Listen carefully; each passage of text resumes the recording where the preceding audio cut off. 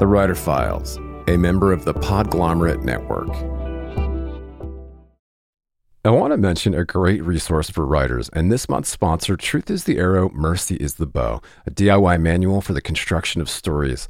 I'll expound later in the show, but the short version is this long-awaited book about the craft of creative writing from New York Times bestselling author Steve Almond sets out to debunk the well-meaning but misguided myths that hold us back from writing our deepest and most honest work. Pick up a copy today of Truth is the Arrow, Mercy is the Bow, wherever you buy books. More soon. Greetings, scribes. I have got some exciting news to share. The Writer Files now has an exclusive Patreon community where subscribers will get exclusive access to uncut ad-free interviews, a writer's happy hour, bonus breakdowns, and content from productivity and publishing experts each month. In the meantime, just head over to patreon.com/thewriterfiles. It's free to join Patreon to get a preview, and you can upgrade anytime. That's patreon.com/thewriterfiles. Help us start something special.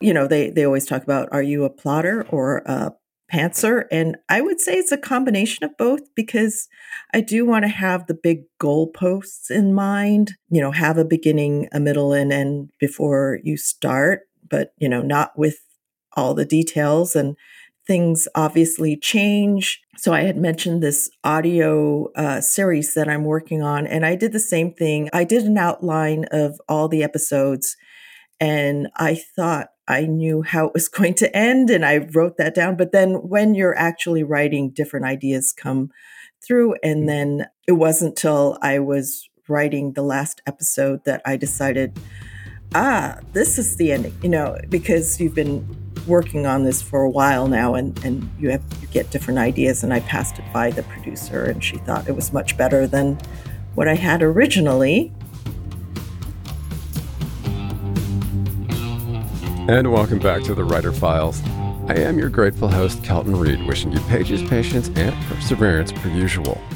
Oscar-nominated screenwriter turned novelist Irish Yamashita returned to chat with me about the difference between writing for the ear and the screen, using plotting and pantsing, and her anticipated follow-up thriller, Village in the Dark. Iris has been working in Hollywood for over 15 years and was nominated for a Best Original Screenplay Oscar for the movie Letters to Iwo Jima, directed by Clint Eastwood. The sequel to her debut novel, City Under One Roof, is Village in the Dark, described as a riveting mystery perfect for fans of Twin Peaks, Mayor of Easttown, and True Detective. An Amazon editor's pick for Best Mystery, Thriller, and Suspense, Kirkus Reviews called the book a sharp and gritty mystery with a compelling socio-political undercurrent. Iris continues to work in Hollywood, developing for both film and streaming media, and she has taught screenwriting at UCLA and AFI. In this file, Iris and I discussed why you need to have a beginning, middle, and end no matter what you're writing, what it's like to be both the writer and director as a novelist, how to write for audio drama, why filmmakers don't like to read, learning the rules so you can break them, how to keep your dreams alive, and a lot more. Stay calm and write on. And don't forget, you can always support this show by heading to writerfiles.fm, where you can also sign up for email updates and other resources for writers. And if you're a fan of the Writer Files, please click follow to automatically see new interviews in your podcatcher as soon as they're published, and drop us a rating or a review on Apple Podcasts, Spotify, or wherever you tune in to help other writers find us. Yes, we are back on the Writer Files. I am honored today to be joined by a returned guest. We have our friend, Oscar-nominated scribe and novelist Irish Yamashita is hanging out with us today. Thank you so much for taking the time to do this. Thank you so much for having me. I'm excited to be back. Yeah, this is cool because I love chatting with authors about craft and their latest projects. And of course, we get another chance to pick your brain about all things screenwriting and fiction. But yeah, let's wind the clock back a little bit and just talk about kind of where you've been, because I think we talked almost exactly 1 year ago today about the City Under One Roof. And now we're back with a sequel, which is really cool, to see. But yeah, tell us a little bit about kind of what you've been up to the last year. Yes, so City Under One Roof came out January last year. So yes, it's been almost almost exactly a year and a month. And Village in the Dark came out in February. So very excited. That's pretty much mainly what I've been working on for the past year. But I've also been working on a audio series, which I'm almost done writing, which will be coming out later this year. Amazing. I can't wait to talk about that too. That must be fun. And of course, that's a little bit different, but more similar to the screenwriting stuff, right? Yes, it is. Working in different media has been very exciting. Each one has its challenges, its differences, but it's kind of fun to go from heavy description and then audio is heavy dialogue and not a Mm-hmm. lot of description. So it's it's kind of interesting to try to work those different muscles. Interesting. Yeah, I want to talk about that. Very cool. So, let's talk about the latest. And yeah, how are you feeling now that it's your sequel is out in the world? What's the vibe over there? Are you feeling pretty confident? Are you kind of doing some touring stuff? Obviously, some promotional things, and yeah, how are you feeling? Yeah, the publicity end of this is something I'm not used to because in screenwriting, usually everybody wants to talk to the director and the actors, and not as much to the writer. But the Hmm. on the novel, obviously you're it, and so yeah, it's not something that I was used to, but I'm starting to get a better understanding of. And, the social media aspect also is something I wasn't used to, and trying to get caught up on all the social media platforms and what you need to be doing, which is, it seems like it's a full-time job in itself. So I I don't know how a lot of writers do, podcasting like you do, and it seems like, wow, you have another full time job practically. Yeah, that's really interesting that you raise that point because as we've noted so many times before, even as you get bigger and more well known as an author, as a fictionist, as a novelist, as you said, you are you are the writer and the director, and you're wearing all these hats because you're also your best PR person, right? Unless you're at the stage in your career where you're hiring like an assistant to do that kind of thing. It's really interesting. That yeah, you've got to wear these different hats. Yeah, I had to brush up some of my Adobe skills. Oh wow. But it's, I mean, it's fun. It's great to be able to interact, with readers and things. That's been very rewarding. Yeah, yeah, I bet. Well, that's cool. And of course, congrats on the reception of the latest called One Hell of a Follow Up to your debut, among other things, a highly atmospheric suspense thriller. I thought it was cool that Kirkus had noted that it was a sharp, gritty mystery with a compelling socio-political undercurrent. Of course, that's what some of our best fiction does, is kind of taps the vein.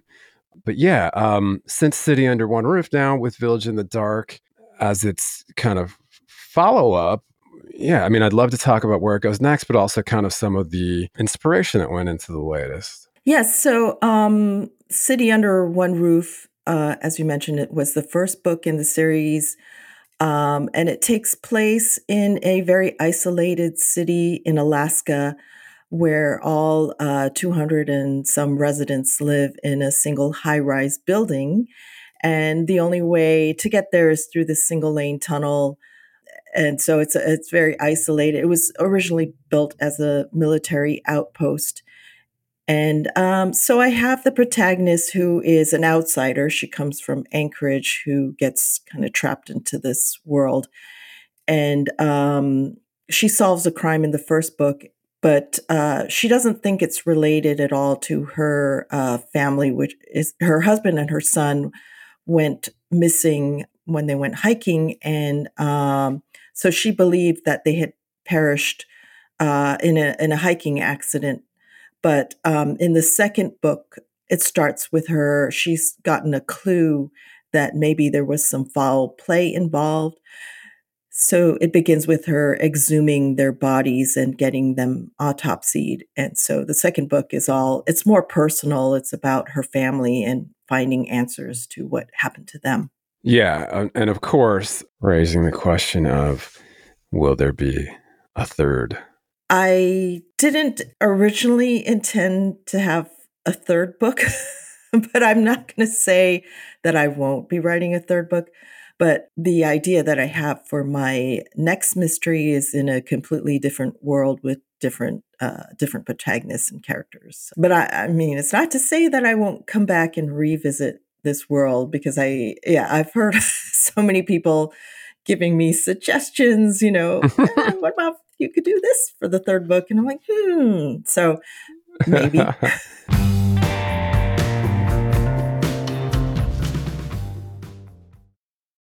Earlier in the show, I mentioned an invaluable resource for writers. Truth is the Arrow, Mercy is the Bow, a DIY manual for the construction of stories based on 3 decades of writing, failing, and trying again. Author Steve Almond is a beloved professor at Harvard and Wesleyan and the acclaimed New York Times bestseller of 12 books of fiction and nonfiction. And in Truth is the Arrow, Mercy is the Bow, Steve employs the radical empathy he displayed as a co-host of the Dear Sugars podcast with Cheryl Strayed, where they explored the joys and trials of storytelling to explode myths that hold us back from writing our deepest and truest work. The book includes chapters on plot, character, and chronology, but travels far beyond the earnest intentions of most craft books. It also includes writing prompts to generate new work. Pulitzer Prize-winning author Richard Russo called it one of the best books on writing he's ever read, and also the funniest. Pick up a copy of Truth is the Arrow, Mercy is the Bow, a DIY manual for the construction of stories, wherever you buy books, and add it to your TBR today. And just a quick aside to revisit the exclusive Writer Files Patreon community, where subscribers get access to uncut ad-free interviews, a writer's happy hour, bonus breakdowns, and a lot more. I know that for serious writers, it can be more distracting than ever to cut through the noise, stay productive, and home in on what's happening in the publishing industry. Over 8 years, we've provided a looking glass into the habits of professional writers and publishing industry insiders. And as your humble host, I've decided to launch a membership-based Patreon for serious scribes to cut through the noise, swap tips and tricks, and hang out with like-minded peers. Just head over to patreon.com/thewriterfiles for bonus writing resources, monthly episode breakdowns, writer's happy hour, a community of your peers, ad-free episodes, and more. It's free to join, to get a preview, and you can upgrade anytime. That's patreon.com/thewriterfiles. Help us start something cool and special. Keep calm and write on.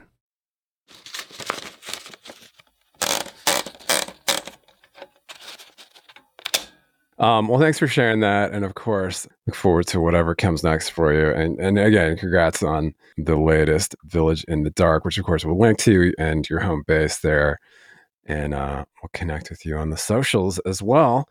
But yeah, I mean, I would love to talk a little bit about kind of how your process may have evolved, because, I'll just remind you that the last time you came on, we just got to talk about kind of the transition for you from movie world to, kind of making this dream of becoming a novelist into a reality, and how you had originally written it as a TV pilot and then kind of transformed it into a novel, which is a really cool story. But talk a little bit about, are you still, because you had mentioned something about vomit drafting, which I thought was really a funny way to put it. Of course, we all know kind of this, when you get into a place where you're just kind of, you feel like the words are just coming fast and furious, and the ideas, and obviously love to talk about kind of, how that process is working out for you now as you're looking to the third one. Yeah, I think it's going to be pretty similar. I always like to just not edit on the first draft and just let the creative juices flow. But I do still like to outline a bit in the beginning. So, they always talk about, are you a plotter or a pantser. And I would say it's a combination of both because I do want to have the big goalposts in mind, have a beginning, a middle, and end before you start, but, not with all the details, and things obviously change. So I had mentioned this audio series that I'm working on, and I did the same thing. I did an outline of all the episodes, and I thought I knew how it was going to end, and I wrote that down. But then when you're actually writing, different ideas come through. And then it wasn't till I was writing the last episode that I decided, this is the ending, because you've been working on this for a while now, and you get different ideas. And I passed it by the producer, and she thought it was much better than what I had originally. So yeah, so it's a little bit of both. You don't want to get stuck in kind of writer's block situation. So if you have somewhere to go that you've already, you've outlined, and you can try that first, and then go back and change everything later. So that's why I call it the vomit draft. Yeah, I like that idea of kind of it being iterative, but at the same time, you're not being too rigid as a plotter. You're not plotting out each minutia, if you will, throughout, but you're just kind of giving yourself that room to play and then change things if needed, right? Yeah, definitely. I mean, usually when I do the novel and I'm outlining, it's not going to be more than maybe 2 sentences in a chapter. So it's definitely not rigid. But, sometimes if you do have something more detailed already in your mind, you can write it down, and you don't have to follow it though. And of course, I wanted to talk to you because, as you said, you've kind of shifted between these different medias from screenwriting to novel and writing these very taut, like atmospheric, claustrophobic, locked room mysteries to now turning to audio dramas. And as you said, that there's something very different about audio, right? Because you essentially, your characters, as you said, the dialogue piece is in a sense how you are setting the scene, less so in cinema, because obviously you're using the camera to show the scene.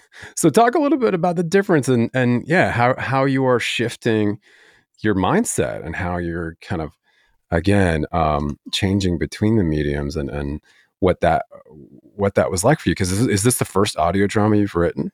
Yes, it's the first one. And yeah, a big change, because when you're writing screenplays, I taught screenwriting, and you always say show, don't tell. And you always kind of try to advise against a narrator, a voiceover, because that it tends to take you out of the film or the visuals. But then now that I'm writing audio only, you can't show, you can only tell. So I had to throw that out the window. And then the only way sometimes to set the scene is with a voiceover. So now I have a lot of, narration and voiceover. So yeah, it's counter to what I teach visually. So it's interesting. I did find it a little difficult, because I'm like, well, how are you going to know what's going on if all you can do is hear things?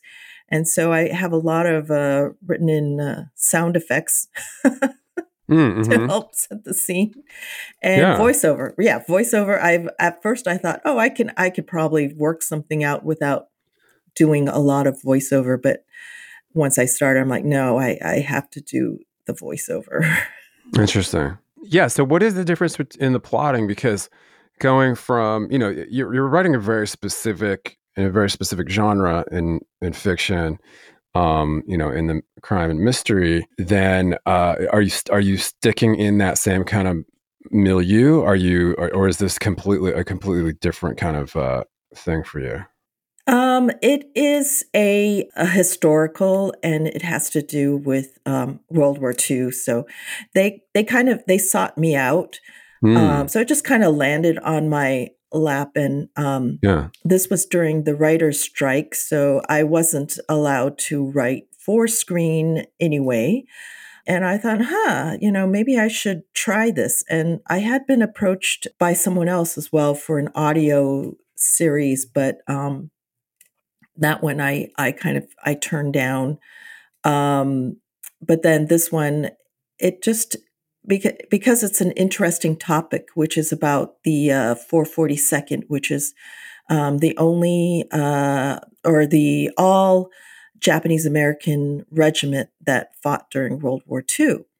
So the topic really was something that I was interested in, and they're usually this topic has been tried. They've tried to make this as a movie many times, I think, and I think because of the budget, it's historical, and then also because it would be an all or mostly Japanese American cast that it's difficult to get made. But this one, they already had the budget for it, and they really want to make it. And so I thought, well, okay, I'll give it a go, and it's been greenlit, so Amazing. hopefully it'll be out this. They're shooting for fall this year, so Cool. yeah. That's exciting. Yeah. Do you have a working title you can share? Yeah, we don't have a title yet. Okay. Yeah, right. I use a working title, but I'm not sure what it's going to be in the end. But Sure. yeah, but it is Yeah. about the 442nd, and I think I'm focusing on the Lost Battalion, which is Mhm. a big event in the history of the 442nd. If anybody knows, Interesting. what that is. Yeah. Yeah. Some pretty serious historical fiction then, really. But it's not fictional. It's more research heavy, or No, it's fictional. The events are nonfiction, but the characters and some of the things that I'm introducing are, I don't know if I would say it's sci-fi, but that's there's fun. little bit of out of the box thinking, because Cool. when I pitched it, my idea, I was wondering, like, do you want to go really traditional or do you want to go out of the box? And they all wanted out of the box. So that's what I'm doing.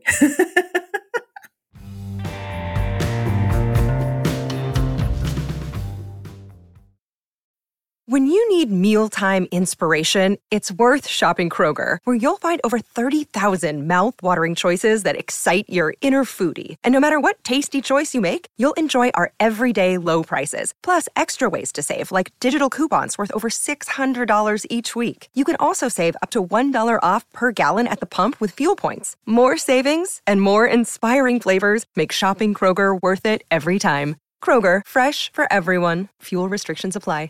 Another day is here, and you're ready for it. What to wear? Check. Breakfast, lunch, and dinner? Check. Planning for what's next and how to save for it? That's where Bank of America can help. For your financial to-dos, Bank of America has experts ready to help get you closer to your goals. Get started at one of our local financial centers or 24/7 in our mobile banking app. Find a location near you at bankofamerica.com/talktous. What would you like the power to do? Mobile banking requires downloading the app and is only available for select devices. Message and data rates may apply. Bank of America N.A., member FDIC.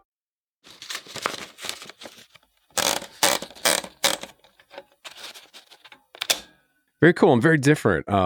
Yeah, we've spoken with Aaron Tracy about some of his bigger budget audio dramas, and yeah, he really describes it as just TV for your ears. Oh, that's a good way to put it. Yeah, because he was a TV producer and TV writer, and it seemed like kind of a natural fit for him. Audible Originals. Yeah, this one is for the BBC Oh, cool. World. Yeah. Amazing. Well, that's exciting, Iris. Congrats on that. Thank you.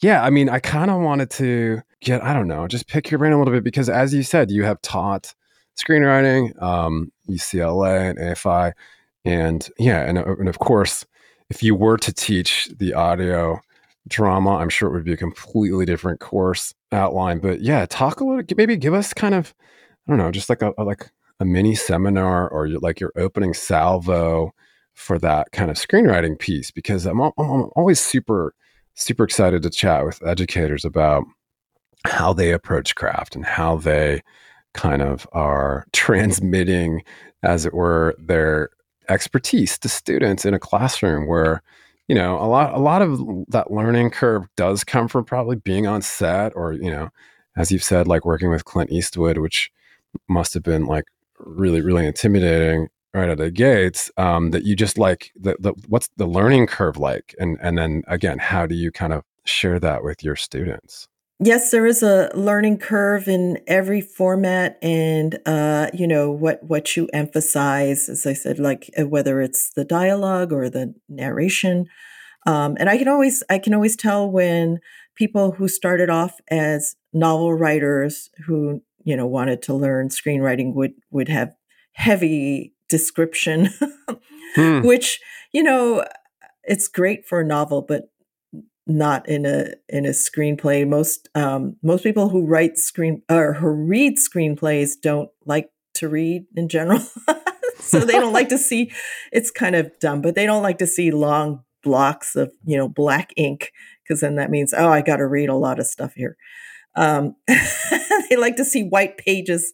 Um, but I think the tenets of storytelling remain the same.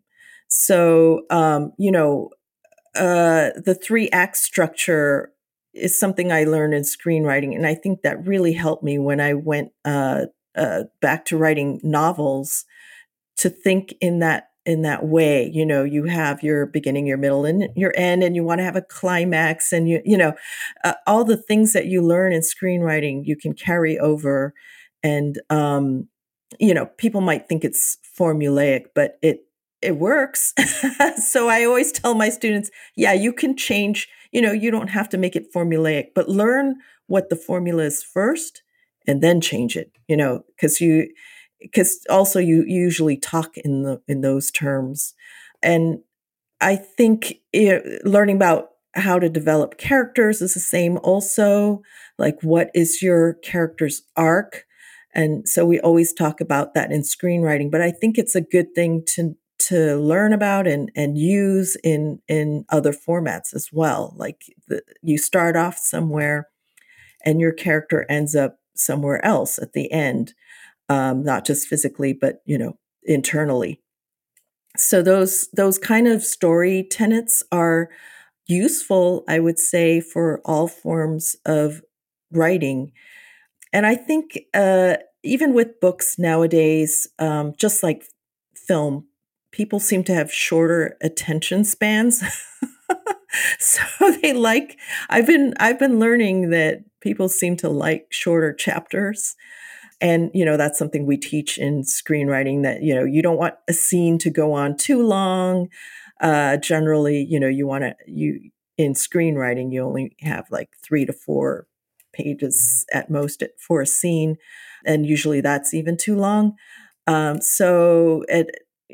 sure with books, it's a lot freer. You can write really long chapters if you want. But it's interesting when I look at comments how people say, "Oh, I love the short chapters. It makes it easier to read." For sure. And, I mean, you really are writing page turners, and there is something very gratifying about being able to just like churn through, a thriller, a mystery, a crime novel, and to be able to see the progress that you've made is really. Yeah, that's a good point. It may be particular to this genre of thriller mystery that you want it to move a little quicker. Obviously, if you're writing literary fiction, then you could spend a lot more time and let it breathe a lot more. But it seems like in this genre, people like quick. Yeah, very interesting. Well, that's cool, and I love your take, your kind of mini seminar there, because yeah, as you said, the formulas work, and it's kind of like you have to learn the rules to be able to break them, right? Exactly, exactly. Yeah, and that three act structure, once you learn it, is like, oh yeah, it's completely applicable to really any storytelling modus, which is cool. But yeah, great stuff. So, Yeah, interesting. I can't remember. Are you a voting member of the Academy? No, I'm not. And people are always surprised about that. Of course, I can vote for the Writers Guild. But when I was a newbie when I got nominated, and I didn't know anything about the rules and what you're supposed to do. And I don't think my agent knew because she said I was the first person she represented who had been nominated. And so we didn't know about the things that you're supposed to do about like campaigning to be a member of the Academy, which I think they would grant if you were nominated for an award. Mm-hmm. Yeah.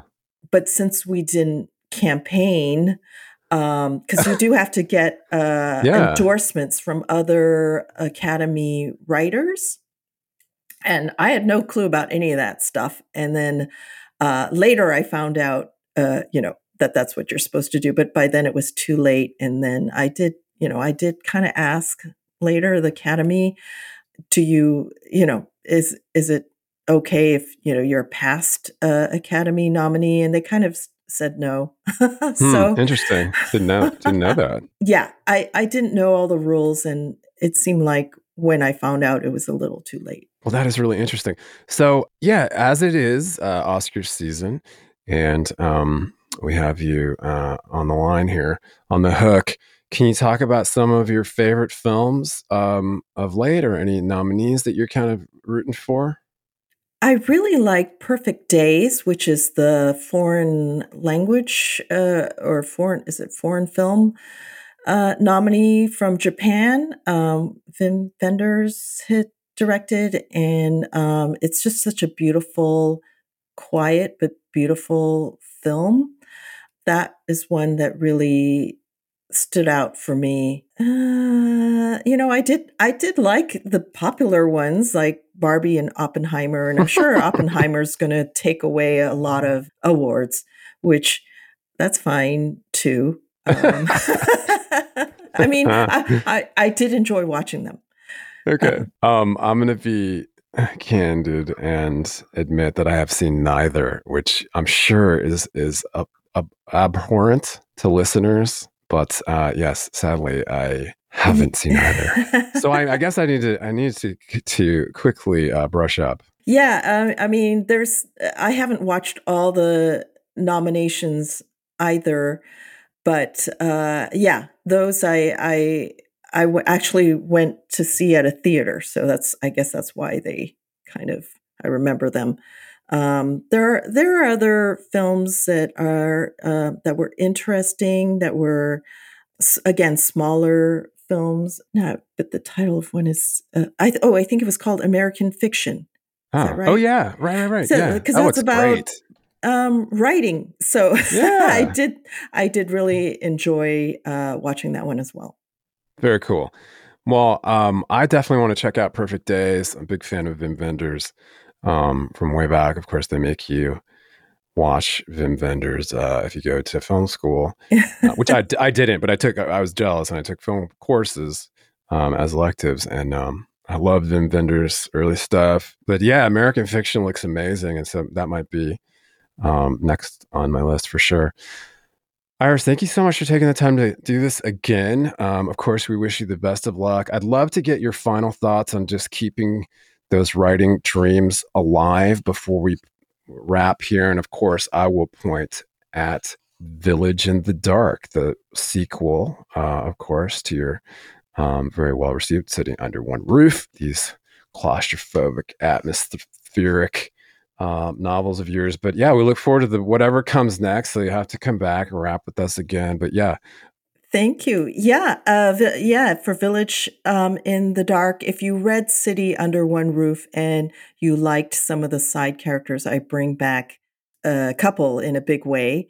And yeah, the suggestions for my next book is like, oh, how about bring out the other characters? Because I do change my voices in each book. Each book has three points of view. And so, other than the protagonist, I have two different points of view in the second book. So, hope you'll pick that up. And yeah, I'm very excited about it coming out and the reactions that I've gotten so far. Awesome. Yeah. Again, congrats. And just, I don't know, just maybe your final thought to your fellow scribes, your final advice on just keeping the dream alive. Yeah. Like as I've mentioned, I've done a lot of different media, and so I've talked before about pivoting your career. So so for instance, in screenwriting, when I came across kind of a block of being pigeonholed in this sort of Asian historical space, which is unfortunately very hard to produce. Yeah. You can try pivoting. And so I pivoted to books, and now I can write contemporary mysteries. And I've even, I've written a musical stage play that was a fantasy. So, it takes a lot of hard work and a little mindset change. But if you want your creative juices flowing, sometimes you can pivot and you can try a different form, a different media outlet. Different mediums, definitely great advice. And again, we thank you for your time, your words, your wisdom. And we hope you come back in the future and tell us about all of your latest. Thank you. Thank you so much for having me. Thanks so much for joining us for this file. And if you're a fan of the show, simply head over to writerfiles.fm for more. That's writerfiles.fm.